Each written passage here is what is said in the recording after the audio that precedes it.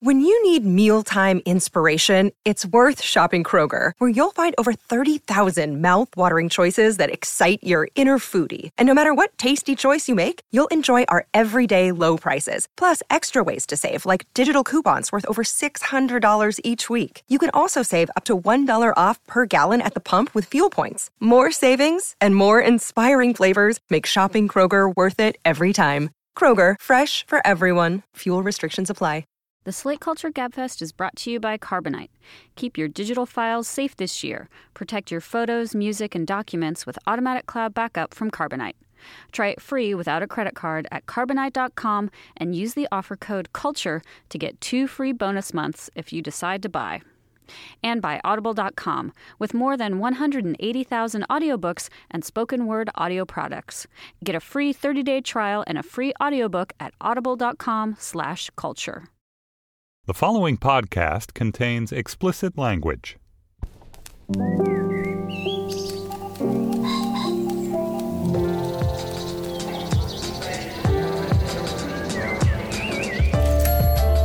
I'm Stephen Metcalf, and this is the Slate Culture Gabfest We Love You Like Kanye Loves Kanye edition. It's Wednesday, February 17th, 2016. On today's show, Vinyl is the new HBO limited series about the carnival that was the music business in the 1970s. It comes from Martin Scorsese, and it stars Bobby Cannavale, Ray Romano, Andrew Dice Clay, Olivia Wilde, and many others. And then on an entirely different note, Brooklyn is the indie feature, the gentle indie feature about a young Irish girl emigrating to the United States in the early 1950s to the eponymous Brooklyn. It was a Sundance hit and a critical darling, and it now finds itself in a heated race for many Oscars we'll discuss. And finally, Kanye. We discussed the life of Pablo, his new record, with Slate's resident Kanye-ologist, Carl Wilson. Joining me today is Slate's resident Kimye-ologist, Forrest Wickman. You're also a senior editor at Slate.com. Forrest, welcome to the show. Thanks. Hey, Steve. Hey, you're filling Julia Turner's shoes today. How does that feel? I am not nearly as fashionably dressed, so I'm really failing there already. Okay, you failed already. All right, and of course, joining us as always is Slate.com's film critic Dana Stevens. Hey, Dana. Hey, Steve. All right, well, before we dig in, we do have a little bit of business. Dana, what do we got? Oh, I just wanted to tease our Slate Plus segment today. So if you're a Slate Plus member, you will, after this regular 3-segment show, get to hear us talking with Will Remus, Slate's great tech writer, about Twitter and the changes coming to Twitter in the very near future and whether or not they will signal the death of Twitter, which I'm personally very curious about. So Will Remus for Slate Plus. Fantastic. All right. Digging right in, Vinyl is from executive producer Martin Scorsese. He also directed the first episode. It's a behind-the-scenes look at the Rabelaisian cocktail that was the record business in the 1970s, where it's an amazing decade. When you think about it, we're talking about the birth of punk, of hip-hop, the decadent phase of big-time Brit invasion rock and roll with Led Zeppelin, ABBA, the Osmonds, and, of course, AC/DC and Slade. The miniseries itself is a smorgasbord of drugs, violence, and zingers. It stars Bobby Cannavale, Olivia Wilde, Ray Romano, and yes, the Dice, Andrew Dice Clay, returning from a long exile. He's quite good in it. In fact, let's listen to a clip. When I started in this business, rock and roll was defined like this. 2 Jews and a guinea recording 4 Schwarzes on a single track. Now, it's changed so much, it's not even recognizable as the thing people used to be so afraid of. And that's not a judgment. I mean, I always tried to give the audience what they wanted, and in return, they made me ridiculously stinking fucking rich. Now, you might want to hate me for that, but before you do, remember this, you jealous prick. I earned my right to be hated. Forrest, this is quite a stew that Martin Scorsese has served up to us. It's getting, I think it's fair to say, a mixed reaction from critics. What was yours? Yeah, I was a little disappointed. I really was excited about this show. I love music history. I love reading music history books in my spare time. I even kind of enjoy music biopics as a guilty pleasure. This one is a bit strange because, I mean, it's not a straightforward music biopic. You get a mix of real bands and sort of fake bands that are made to look very close to real bands. And it just ends up feeling kind of, I think Willa Paskin in her review for Slate used the word ersatz. And that's a little bit how I felt. And I think it's particularly, I don't have a problem with inauthenticity and flash in a show. And this this show has a lot of that, but it tries to mix that with a sort of obsession with authenticity and rock and roll and all the sweat on the floor. And it just came off kind of ridiculous to me, especially in the way it just kind of tries to cram everything that happened in New York City in the 70s into like 1 week in 1973. I think in the same night, well, no, it's not exactly the same night, but in roughly the same week, the main character sees the New York Dolls. Somehow he just like stumbles on almost the first night that any proto hip hop concert was performed, where he kind of hears DJ Kool Herc somewhere in the South Bronx. He sees a punk band that is like way too much like the Sex Pistols, but it's only 1973, so there's no Sex Pistols yet. It just did not work for me. Flash versus authenticity. Dana, where do you come out on this? Yeah, I mean, I sort of think that clip we just played says it all. I feel like this is such boilerplate Scorsese, Terrence Winter territory. We haven't mentioned Terrence Winter, the writer of many Sopranos episodes, but he also is a big mind and force behind this and wrote, I believe, at least the pilot, right, Forrest? Yeah, he's the showrunner for the show. I mean, it's Scorsese directing the pilot. It's Terrence, and as an executive producer, and then it's Terrence Winter as the writer and showrunner, and then Mick Jagger is an executive producer. So it's like a really flashy few names that get top billing on this. Yeah, I think Mick Jagger even got a writing credit for the pilot. So I think Mick Jagger is a creative force behind this. And it's also worth mentioning that his son plays the singer of the fake punk band that you mentioned. Seems to be supposed to be some sort of Johnny Rotten type figure. I think so. Apparently he's based most closely on Richard Hell. And to be fair, who wrote very negatively about this show, by the way. Yeah, I would highly recommend people go check out Richard Hell's very funny review of this show. We'll link to that on our show page. Yeah, and he was in a band called the Neon Boys very, very early on that looks somewhat... I mean, I'll give the show more credit. Like, it shouldn't just be compared to the Sex Pistols. There were bands that were like the Sex Pistols that came a little earlier, but they were not very big at all. Let me jump in here and say that I loved it, and I'm sure that this means that I'm a middle-aged, over-the-hump white guy or something. Forrest, that jumped out at me too. It's the entire history of American music from 1970 to 1980 in the span of 3 cab rides. That kind of condensation, like almost like dream condensation, to me didn't really work, but almost everything else did. First of all, I think Bobby Cannavale is a revelation in this. He's always done really good work. I think now he's doing great work. I just think he's a terrific American actor in the making.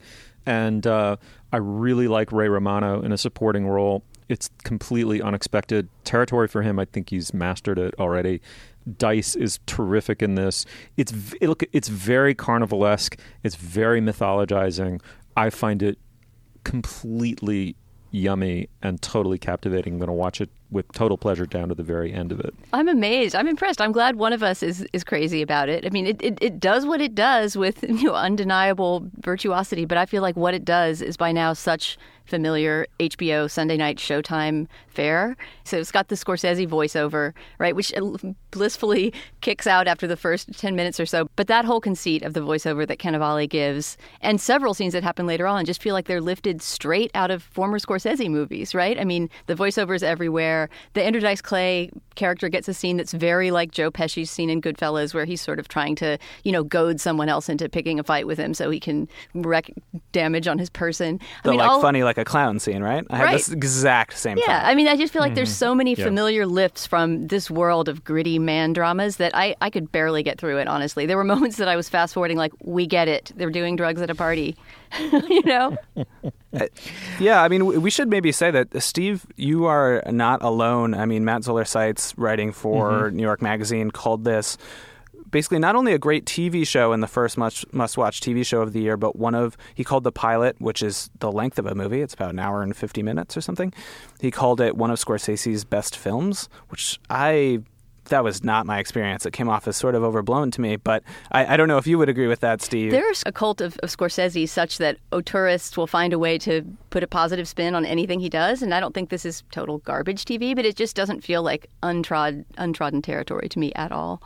I think if you were just to put all of this on paper and tell me that it starred the people that it starred, it was showrun by, the Sopranos veteran, it was directed and executive produced by Martin Scorsese, executive produced by Mick Jagger, I would have the reaction that you guys are having. And I'm not saying your reaction isn't sincere and totally authentic. I can tell that it is. And at first I thought it was going to be, chicks and drugs and airplane rides and backstage with Led Zeppelin, just dull. And instead, it's guys sitting in a boardroom with Germans trying to buy their company. It's funny. I mean, I was excited for the like chicks and sex and drugs and rock and roll show. When I saw all those names, I was really excited. I just I guess I'm curious, Steve. What do you think is the driving question or questions of the show? And I can name a couple, but I just found that the show seemed to be so overwhelmed by nostalgia that those few driving questions kind of didn't have room to be explored. Like, there was no room to explore those questions. I think that there's a balance here, Forrest, you put your finger on it. There's a balance here between heavily mythologized glamour and kind of American music business historiography that I find doesn't tip so far in the direction of the former that what is genuine about the latter can't really shine through. So my sense is that you are getting something. I mean, it's super condensed. It is mythologized and nostalgized, up the yin yang. But nonetheless, I think you're getting some sense of what a crazy ass carnival it really was to try to run a creative business that was on no longer. I mean, that's what to me is most interesting. No longer on the cutting edge of popular music necessarily. I mean, there's a sense that his particular company, Cannavale's particular company, may be running out of creative juice, and where are you going to find it? And I felt like that search to find some music scene where the light hasn't been shown on it yet and the money hasn't been wrung from it yet, and that sort of was the punk scene, very much so the punk scene in 1973, and then later the hip-hop scene starting in 78, 79. And as bad a decision as it might be to collapse those two things into one cab ride, I still felt like I was seeing a piece of history unfold, and I appreciated that. And I think the performances are just fantastic. Can I say one more thing about the music on the show? I mean, I'm not sure if this had to do with rights issues, but there's a lot of essentially fake mock-ups of real pop songs, right? And there's all these songs that couldn't be reproduced, but they're finding a way to sort of communicate the essence of them on stage. And that's just something that's really hard to do. I mean, great pop hits are great pop hits for a reason. You can't just sort of sit down one day with Terrence Winter and come up with one, right? And it's sort of something that happens in a lot of artist biopics when the original work can't be used. But that, to me, significantly got in the way of the enjoyment. People would be reacting to these performances. Juno Temple, for example, who plays a young secretary who becomes kind of an A&R girl at the music firm that Cannavale owns. She attends this punk performance with Mick Jagger's son up on stage, and it's supposed to be this revelatory thing, and it's kind of tuneless and boring, as I think a lot of the music scenes are. True, but the audience in that scene is hating it, and she tells him later, "You guys suck and have to become something better." And right, but I guess they're not able to communicate the essence of whatever they have that she sees that her golden ear is supposedly foraging for. Yeah, no, good point. All right, well, the show is Vinyl. It's on HBO. It's courtesy of Martin Scorsese and Mick Jagger, and it stars Bobby Cannavale. Opinions here are interestingly mixed. I'm sure they are out there as well. So come to facebook.com/CultureFest and tell us what you thought. All right. Well, now is the moment in our podcast where we talk about our sponsor, Dana. What do we have? Stephen, this week the Slate Culture Gabfest is sponsored by Carbonite. And I have to ask both of you this. Steve, I know you can answer this. Have you ever lost everything on your computer because of your mistake or someone else's mistake? I've never had the like crushing apocalyptic disaster. I've had little ones, but it certainly nudged me in the direction of our sponsor, believe me. So that time I spilled green tea on your computer, you were going to get rid of it anyway? It was all backed up? Make me feel better. It made my book 30% better, Dana. Yeah, it forced you to go back to the drawing board, all to the good. Well, with the Carbonite Cloud Backup, you can back up your photos, your documents, your books, your music, whatever else you have in your computer is backed up automatically to the cloud with this service. More than 1.5 million home and small business customers trust Carbonite. So start your free trial today at Carbonite.com. You don't need a credit card. Just enter the offer code CULTURE to get 2 free bonus months if you decide to buy. And again, that's Carbonite.com, offer code CULTURE. Okay, Stephen, back to the show. Thanks, Dana. All right, moving on. Brooklyn is a period drama about a young Irish woman who emigrates to the United States, landing in the Irish enclaves of Brooklyn, where she finds love, only to return home and maybe find love there, too. Is this the story of an inexorably Irish lass or of the making of an American? No spoilers, but let's listen to a clip. I'm not Irish. You don't sound Irish. I need to make this clear. No part of me is Irish. I don't have Irish parents or grandparents or anything. I'm Italian. Well, my parents are anyway. So what were you doing at an Irish dance? Don't the Italians have dances? Yeah, and I wouldn't want to take you to one. They behave like Italians all night. What does that mean? Oh, you know. No. Hands. Too many of them. Oh, my. I guess it could seem that way if he was a girl. Listen. I want everything out in the open. I came to the Irish dance because I really like Irish girls. And I was the only one who would dance with you. Oh, no, it wasn't... Oh, so you danced with loads of others? Dana, before we dig in, I should say that the film's directed by John Crowley. It's adapted from a novel by Colm Tóibín, the renowned Irish novelist, and the screenplay is by Nick Hornby. That said, a lot of critics really adore this film. What'd you make of it? I mean, this is a very throwback kind of movie. To see it on the list of Best Picture nominees for the Oscar, you just realize that, I don't know if it's because of the broadening of that category or what, but it's sort of a different animal from anything else that's nominated this year, essentially because it's just so conventional. It's this very gentle, conventional love story that makes it sound boring, which it wasn't. I thoroughly enjoyed it, but I really think it's just the force of Saoirse Ronan's personality and her performance that carries this movie. Otherwise, there's something... I don't know. There's something too scrubbed clean about its immigrant story. There's not. I mean, here I was just ragging on Vinyl for being too gritty. This movie needs a little of that Vinyl grit. It needs some Bobby Cannavale forehead sweat or something to kind of legitimize its nostalgia. But that said, I'm completely glad I saw it. I bet it's based on a really good book. I wouldn't mind reading the book. But I don't. It feels a bit insubstantial as a Best Picture candidate to me. Forrest, it's true. We are looking at the two faces of nostalgia here between Vinyl and Brooklyn. What'd you make of this iteration? Yeah, I'm sad to say I somewhat agree with Dana, but I want to preface all of my disappointment with this movie by saying I really liked this movie. I heard about it at Sundance, but didn't get to see it there. Waited many months, saw it way back in November. At that point, the hype had reached really high levels, and so I went and saw this movie, and I thought, oh man, what a handsome movie, what a charming movie, what a good movie about the ambivalence an immigrant might feel upon assimilating into a new country or choosing whether to do that or to maintain her own identity.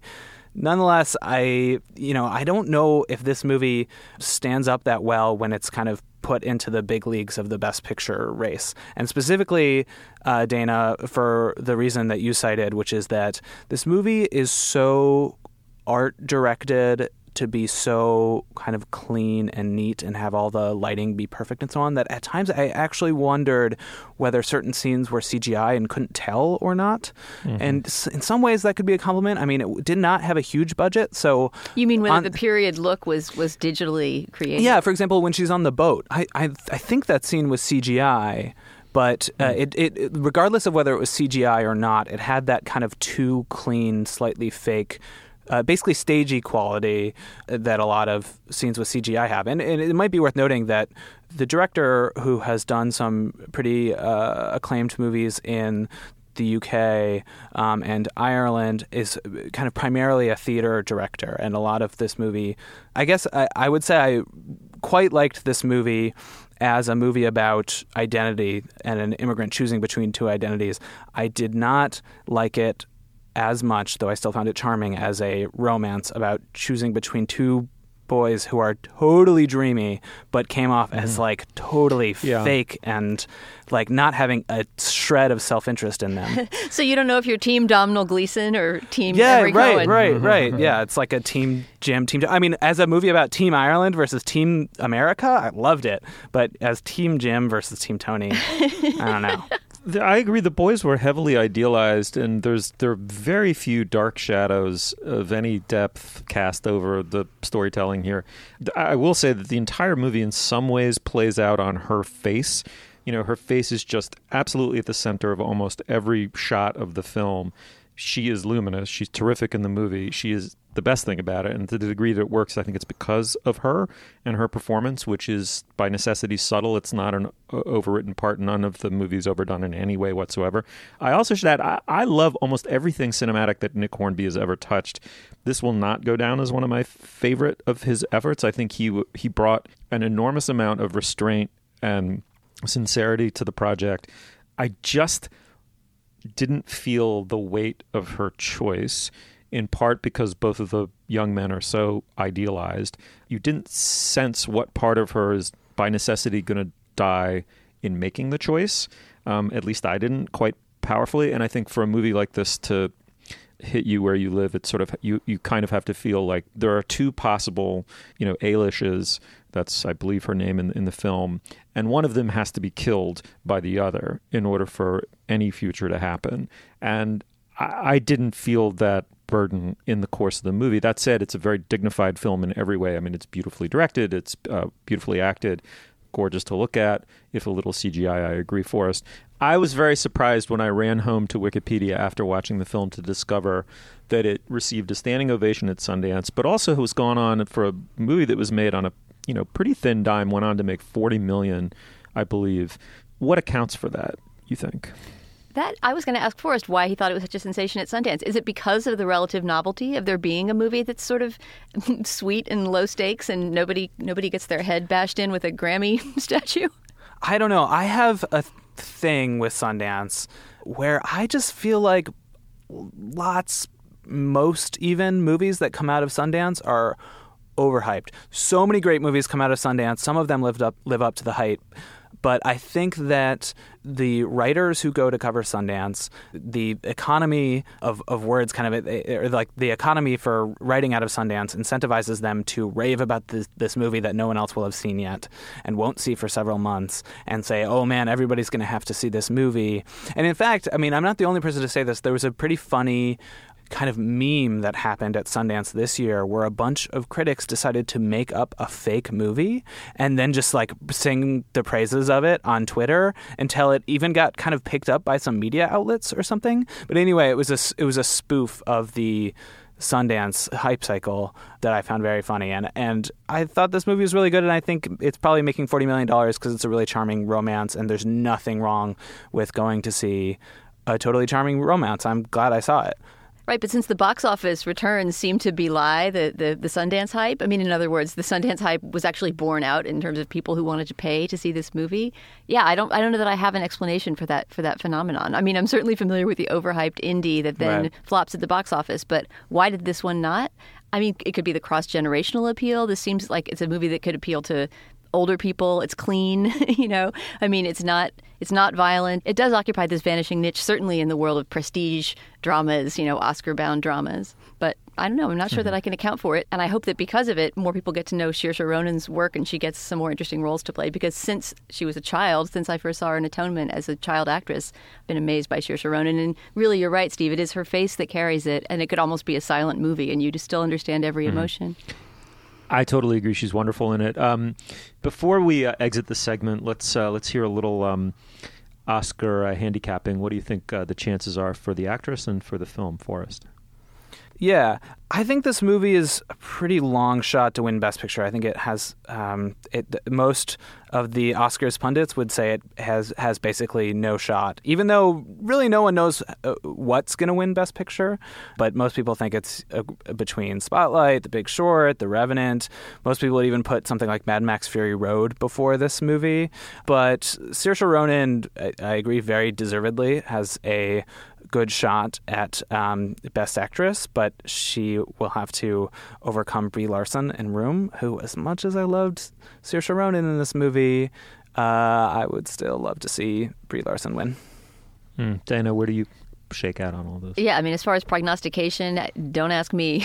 I'm not really up on the Oscar race this year in terms of stats. But yeah, I think I'm still Team Brie. She had really, I think, a harder job cut out for her in Room. Saoirse Ronan is wonderful in Brooklyn, but I don't think she has to explore. I mean, that's part of the problem with the movie, right? She doesn't have to explore those lower depths the way Larson does in that role. All right, well, the movie is Brooklyn. It's directed by John Crowley. It's from a screenplay by Nick Hornby, adapted from the Colm Toybeen novel. It stars Saoirse Ronan, an Oscar contender. Tell us what you thought of it. Was it too mild, or did you find it deeply moving and beautifully observed? Come to facebook.com/culturefest and tip us off. All right, now is the moment in our podcast where we talk about our other sponsor, Dana Stevens. What do we have? Steve, our second sponsor this week is Audible.com, a leading provider of premium digital spoken audio information and entertainment. Audible content includes more than 180,000 audiobooks. When we first started having ads for them, I think they were at 100,000. They're growing fast. And you can sign up as an Audible listener and get a book credit every month for a low monthly fee. I've been doing this for years, and I couldn't live without Audible. You can download your choices on your iPhone, your Android device, your Kindle, your iPod, anywhere you want. And I happen to have just recently come in for my new book of the month. It's the 11th of every month that my Audible renews. And my daughter and I basically race to the screen to see who gets the book, the free book that month. And this month I downloaded Bessie, which is a biography of Bessie Smith by Chris Albertson. It's a book I've been wanting to read for a long time. It's sort of a well-known tome of jazz literature, but it is a brick. It's very large. And since I'm researching that period right now, it seemed like maybe listening to Bessie as I walk the dog would be the way to go. It's a really, really great thoroughly researched biography about an incredible singer whose life before that had been really sort of mythologized and the myths repeated over and over again. And Chris Albertson's sort of the first biographer to really dig down into primary documents and interview people who knew her and come up with a really great, solid biography of Bessie Smith. So that and 180,000 other choices await you on Audible. You can get a free audiobook and a 30-day trial today if you sign up at audible.com/culture. Okay, Steve, back to the show. All right, moving on. We're joined now by Carl Wilson, the music critic of Slate, to talk about the latest album from Kanye West. Carl, let me introduce you by way of saying that you had heard significant fragments of this album and were waxing somewhat tentative about it. Then you heard the final version of it, and you wrote the following. You said, "But then, sisterin and brethren, I downloaded and played the finished, tracked out and sequenced and mastered version of The Life of Pablo, and I was struck down, and I was bathed in aural light. It didn't quite rank as a Damascene moment. It sounds like it did, but pardon my blaspheming tongue. God damn." Carl, what do you mean by those words? Well, it's not an unusual experience these days in the various ways that albums leak and dribble and drabble across our borders before they're sort of fully ripe. But in this case, it felt like an incredible difference between getting a sort of fragmentary version of The Life of Pablo, Kanye West's new album, and actually hearing it in its finished form and being able to sort of put it on the stereo. And in many ways, it felt like Kanye was kind of doing this dance with us to keep that version of it away from us.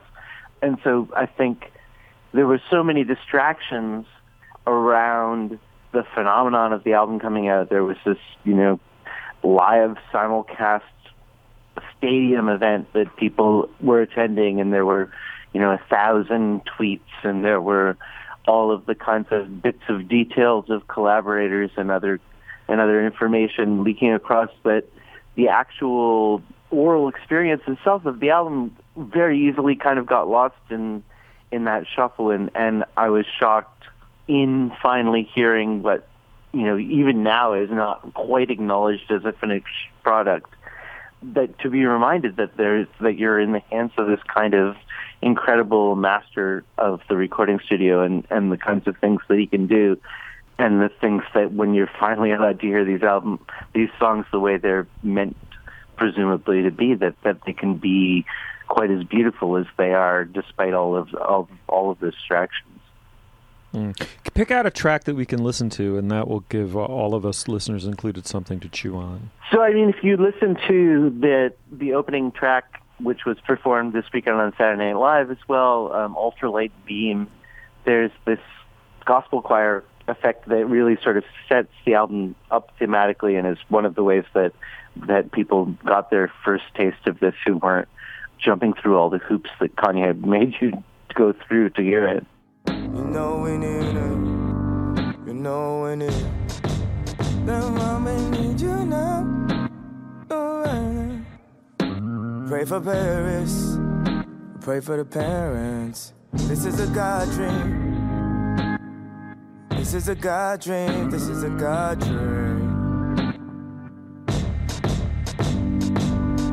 We on an ultralight beam. When you're on an ultralight beam. This is a God dream. This is a God dream. This is everything. Everything. I'm trying to keep my faith. That was the version of Ultralight Beam, which I think is probably the best song on the album that I heard playing in a movie theater in Florida in the simulcast, which I guess, at least if we're to take Tidal and Def Jam for their word, 20 million people watched, which is like, or at least tried to watch, which is like Sunday night football numbers, which is pretty crazy. I mean, that's about as many people as probably watched the Grammys. And it was, I don't know, stage 8 of this 40-step rollout. The Kanye added 8 more tracks on in the next 2 days, which was unusual, but not entirely unprecedented from him. Sort of legendarily, when he recorded his last album, Yeezus, he recorded a bunch of the final verses from the album at the last minute, telling Rick Rubin that he would drop 50 points in the fourth quarter or something, so he didn't need to worry. So even now, it's not that easy to listen to this album. Dana, I think you were a little frustrated by that. Yeah, I mean, honestly, my feeling about this whole extended rollout, we decided last week we would talk about the new Kanye album. So great. So I spent the whole weekend trying to figure out when it was going to be released so I could listen to it, right? And by the end of the weekend, I was sort of like, kiss my ass, Kanye. I have to sign up for a whole new, what? You have to give your credit card number, sign up for this new streaming service called Tidal. There were tons of glitches. It was really hard to listen to it. I just sort of felt like, go finish your album and release it when it's done. Yeah, I have very mixed feelings about that. I mean, I really don't like Tidal very much as a piece of software and as like a user interface, and just as it's not like their servers can't always keep up with demand. That's a recurring problem apparently for them. Thousands of people paid for this album and never got it. That didn't happen to me, but I did have to go through major cumbersome sign-in issues. Right. And I think that might be the one thing that was kind of Kanye's fault, because he said he was going to put it on sale, and then he was like, no, we're just going to stream it for a while until I finish the album. I should say I really respect and I'm very interested in Tidal as a sort of more activist or political project. I mean, it started out as, we're going to go up against Apple Music and Spotify, and I think has kind of subtly evolved into kind of an activist project where it's Jay-Z's project, and he and a bunch of other predominantly black artists are debuting their music there as a way to kind of try to take ownership back of their music. And we just finished talking about vinyl, which is all about the history of black artists being exploited because they don't have control over their music. So I really respect that project. I just hope they get their software more online. We should talk about the actual content of this album.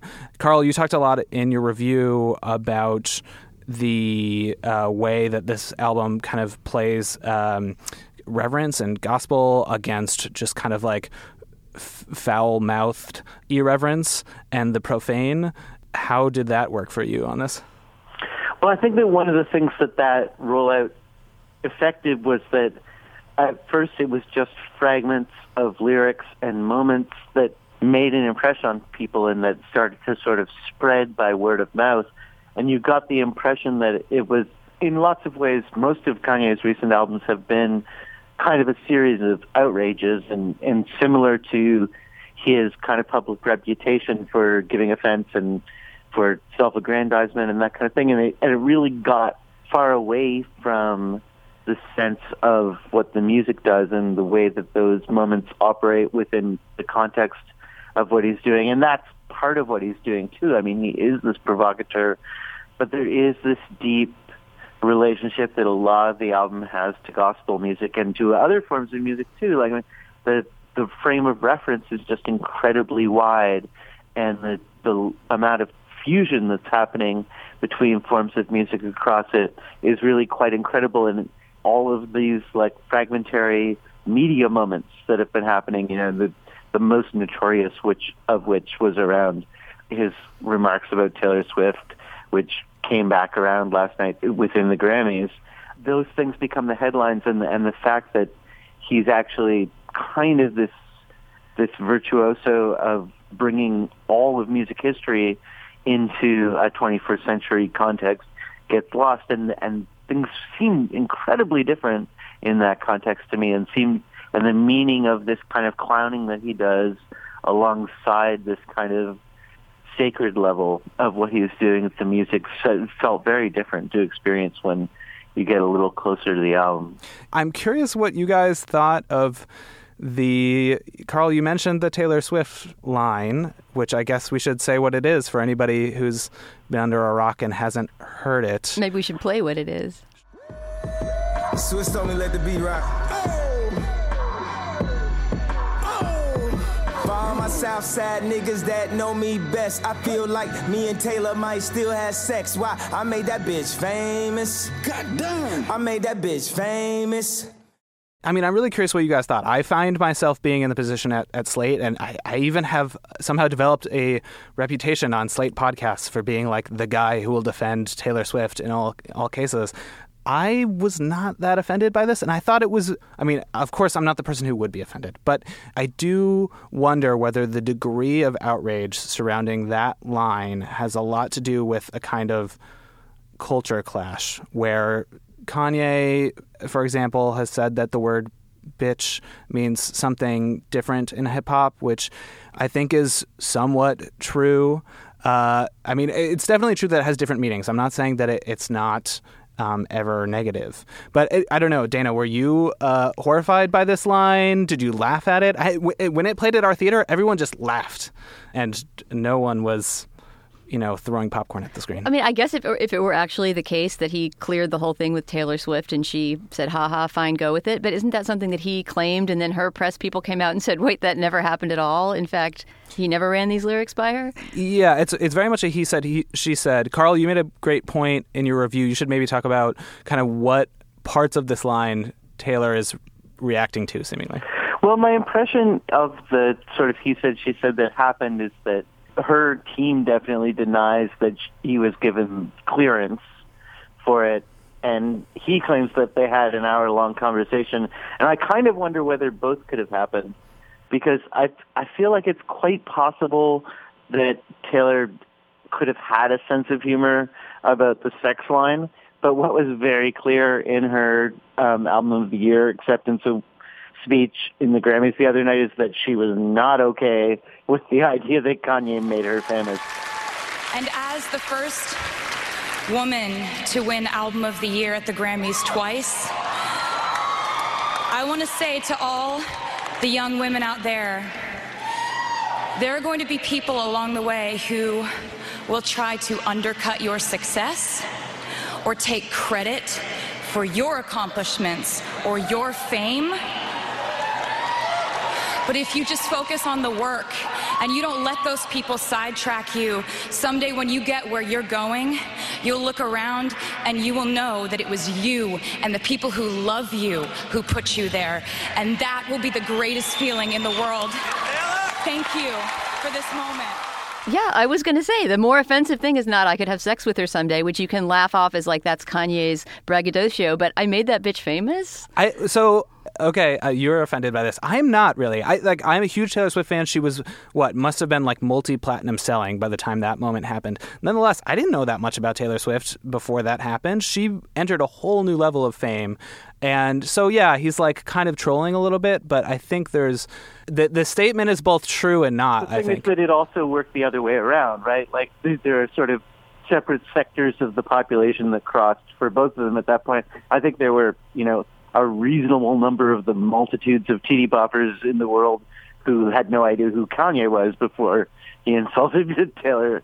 So I think it was kind of a mutual benefit if we want to look at that way at all. But I mean, if I can just jump, into the Kanye love fest for a moment. Okay, yeah. I know we're not supposed to be talking about the hype around the album, even though Kanye did nothing but make us talk about it for the last 4 days. We're supposed to be talking about the audible artifact itself. But can I just say there's many instances of misogyny on this album, not just the Taylor Swift line. Okay, and Kanye just tweeted Bill Cosby innocent in capital letters with 5 exclamation points after it. I'm sorry, but the public persona of Kanye is so blended with me to listening to his music that he kind of does make my flesh crawl in some ways. The stuff he says about women creeps me out. That tweet is utterly indefensible, in my opinion.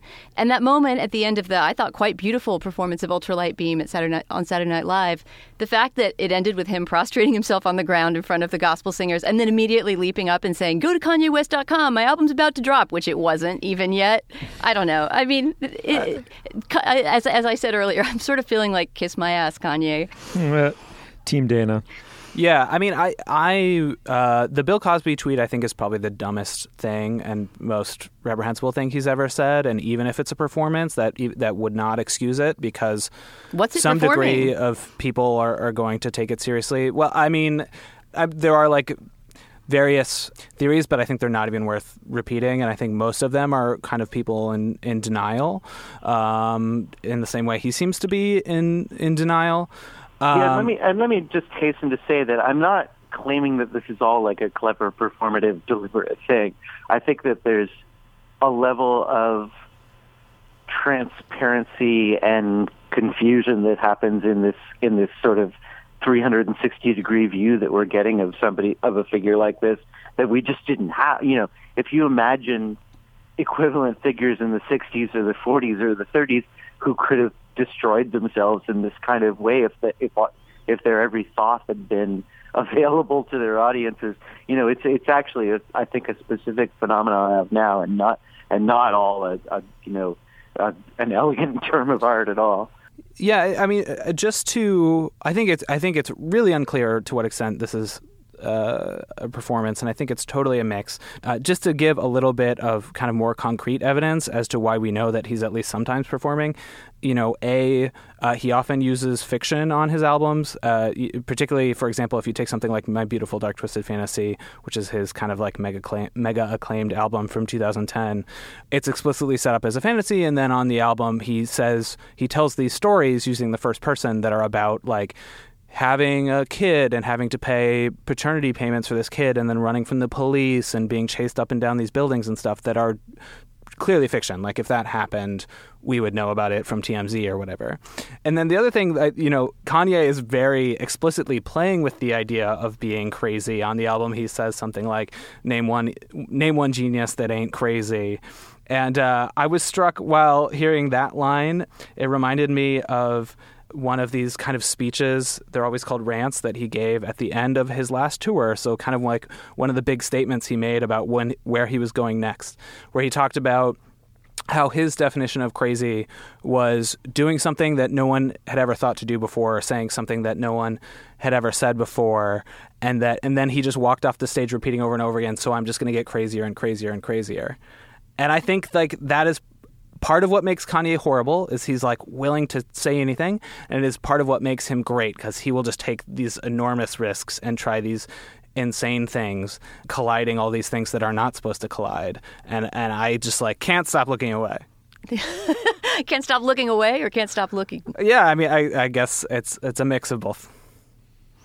All right. Well, we'll let the Freudian slip end the segment. Carl, thank you so much for coming on the show. As always, just an absolute pleasure. Thanks for having me, guys. All right. Well, the record is called The Life of Pablo. It's from, you may have heard of him, Kanye West. I live under the rock, so I needed to be told most of what we just talked about. Maybe you do too, or not. Come to facebook.com/culturefest. Tell us what you think of the record. All right. Moving on. All right. Now is the moment in our podcast where we endorse Dana. What do you have? I have a really cool interactive website to endorse this week, and I want to thank my friend Gerardo for sending me to this website. I don't think he listens to our show, but if you are, thanks, Gerardo. This is awesome. So this year is the 500th anniversary of the death of Hieronymus Bosch, the great Netherlandish painter of weird, disturbing panoramas of pleasure and torture and pain. I think everybody knows and loves Hieronymus Bosch, right? In honor of his 500th anniversary of his death, there's this huge exhibit in the Netherlands of all of his paintings, or as many as they could get. But one very, very famous painting that they couldn't get because the Prado would not let it go was the Garden of Earthly Delights, maybe his most famous painting. But as a compensation for not actually having the Garden of Earthly Delights in the exhibit, they've made this great interactive page where you can not only move around the painting freely. It's this huge triptych, right? It's really, really giant with tons of little figures doing strange sexual and excretory things to each other. And you can travel through the painting and learn about each of the figures. You can also listen to a great audio tour that talks you through the history of the painting. And it's really just beautiful resolution. If you've got a big, nice screen to look at it on, you can spend a long time within this painting, as I did yesterday with my 10-year-old, perhaps to the detriment of her future mental health. But she loves Hieronymus Bosch. How can you not love a guy who paints bird-headed people laying eggs that catch fire. I mean, there's nothing that this guy's imagination has not explored. How age-appropriate is that centuries-old painting? I really don't remember. I mean, it's... Well, I mean, there's a lot of, naked people doing crazy stuff, but it's so crazy that, I think to her it's more like, how would you describe it? I don't know. Maybe it will end up disturbing her in some future time, but to her it's more like a crazy cartoon. Like, check out what this guy's doing, And it was just a lot of fun traveling through the painting with her. It's not at all for children, although apparently if you speak Dutch, there is a narrative that is especially for children in Dutch. The one that we listened to was in English, but super, super well done. So we'll put I cannot even pronounce the Dutch word of the name of the website, but we will put a link to it on our show page. That sounds amazing. I am immediately going to send that link to my older daughter, my age-appropriate 13-year-old daughter. A better parent than I, are you? I was wondering if that would slip by unnoticed. Yes. Forrest, what do you have? I would like to endorse going to see the Oscar-nominated animated shorts. I don't think anybody's ever endorsed this on here. Have you guys done this?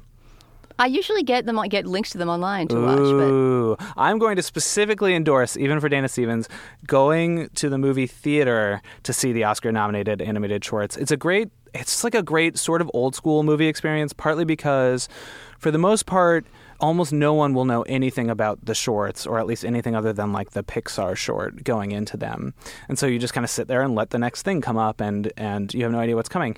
And also, it's kind of a great communal experience where everyone collectively kind of rates the shorts as they play. I've even specifically gone with groups of friends and had everyone hold up a number of fingers out of 10, as a rating that they would give the movie. So I give this movie 9 out of 10, or this short 9 out of 10. What was your favorite of the shorts? 6 out of 10. So this year the shorts that I loved were slightly more predictable. Usually I have kind of discoveries that I never saw coming. My two favorites this year had actually already seen, though there's other really good ones. My two favorites were Pixar's Sanjay's Super Team, which played before The Good Dinosaur, I think, and sort of apropos of Brooklyn. It's basically a story about assimilation or syncretism, where it's about a young Indian boy who loves his superheroes being dragged into a ritual with a Hindu shrine with his father. I hope those are the right terms. And it's about kind of his struggle to realize his own identity as a sort of hyphenated Indian American. So it's really great. And there's also the new Don Hertzfeldt short as one of the other movies that's up for it. I think one of the other shorts. The World of Tomorrow.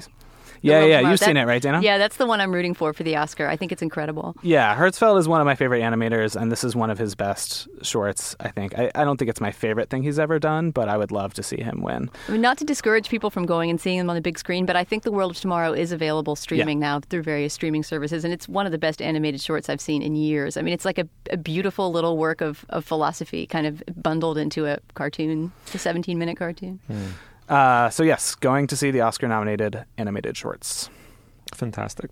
All right, so this week I'm going to endorse a listener turned me on to a band called The Horses Ha, H-A. It features one of the women from Freakwater, Janet Bean, and a guitarist and singer, wonderfully talented guy named James Elkington. I love their music. I'm digging it so much.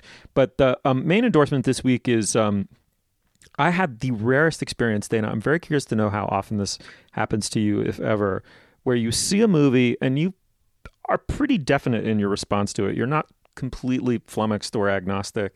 And then you read something and it kind of makes up your mind for you. You're paid to do that for other people. Well, I was just going to say, I try to spend my life avoiding that exact thing happening, coming out of a movie, not knowing what to say about it, and then getting an idea from someone else. That's why I never read reviews before I write my review. I'm basically fearing the unconscious influence. But yes, I understand the phenomenon of, and I hope have at times made this possible for people, that a work of criticism can form your ideas about a work of art, for sure. Yeah, and in this instance, it really did. I came out of Hail Caesar having enjoyed the movie, but thinking it was somewhat, a little pointless, even though it invokes a lot of large ideas. And then I read an essay on BuzzFeed by a woman named Anne Helen Peterson, How the Coens Tricked You into Thinking Hail Caesar is About Nothing. I thought it was so beautifully argued that it did make me think, if nothing else, the Coens were completely in control of the parts of it that seemed, on first viewing, maybe to be unresolved. They're not at all. Now, whether or not you can be made to care about a movie by approaching it this intellectually, I'm not sure, but I was kind of convinced in a weird way that there's her argument, and I won't go into it. It's subtle, it's interesting, and it's sort of beautifully spun out. But quickly, it's just that they're exploring these 4 utopian moments in these 4 movies that we're seeing the behind the scenes of, and then showing you kind of this anti-utopian reality behind them. But they're also in their own film resisting this delivery of utopia that Hollywood, especially in the 50s, really specialized in.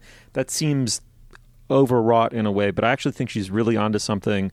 And it took a movie that I enjoyed but couldn't quite piece together in my head in some satisfying way. Dana, it does seem to me that the Coen brothers are filmmakers who sometimes need a decoder ring in order to make sense of what they're trying to do, which is perhaps why you resist them a little bit. Yeah, I think if there's anything I resist in the Coens, it's not so much that it's too coded and impenetrable. It's more that there's this surface perfection that is so highly worked and highly wrought that it's hard for, anything really forceful, emotionally forceful to emerge from beneath it. I do think that there's been a countervailing force to that in a lot of their recent work. But to me, Hail Caesar is not really included in that, as we discussed last week. But I love Anne Helen Peterson's writing, and I'm very curious to read what she writes about the movie. And I want to see that movie again, partly for the sheer visual and oral pleasure that it provides, but also to see if I understood it or not. Yeah, and I want to emphasize that I'm really endorsing this essay as much as anything. I wasn't familiar, shame on me, with Anne Helen Peterson's work. We need to have her on the show. She's the best. She's fantastic, terrific. Particularly she's on terrific. kind of Hollywood history. Mm-hmm. Yeah, no, she's marvelous, and it's just a great discovery. So that's really my endorsement. Anne Helen Peterson, I'm endorsing you. Okay, that's our show. Forrest, thank you so much for coming on and filling in for Julia. Thanks for having me. Dana, thank you so much. Thank you, Steve. You'll find links to some of the things we talked about today at our show page, slate.com/culturefest, and you can email us at culturefest@slate.com or drop us a note at our Facebook page, facebook.com/culturefest. Our producer is Ann Hepperman. Our intern is Lindsay Albrecht. The executive producer of Slate Podcasts is Steve Lickteig, and Andy Bowers is the chief content officer of the Panoply Network.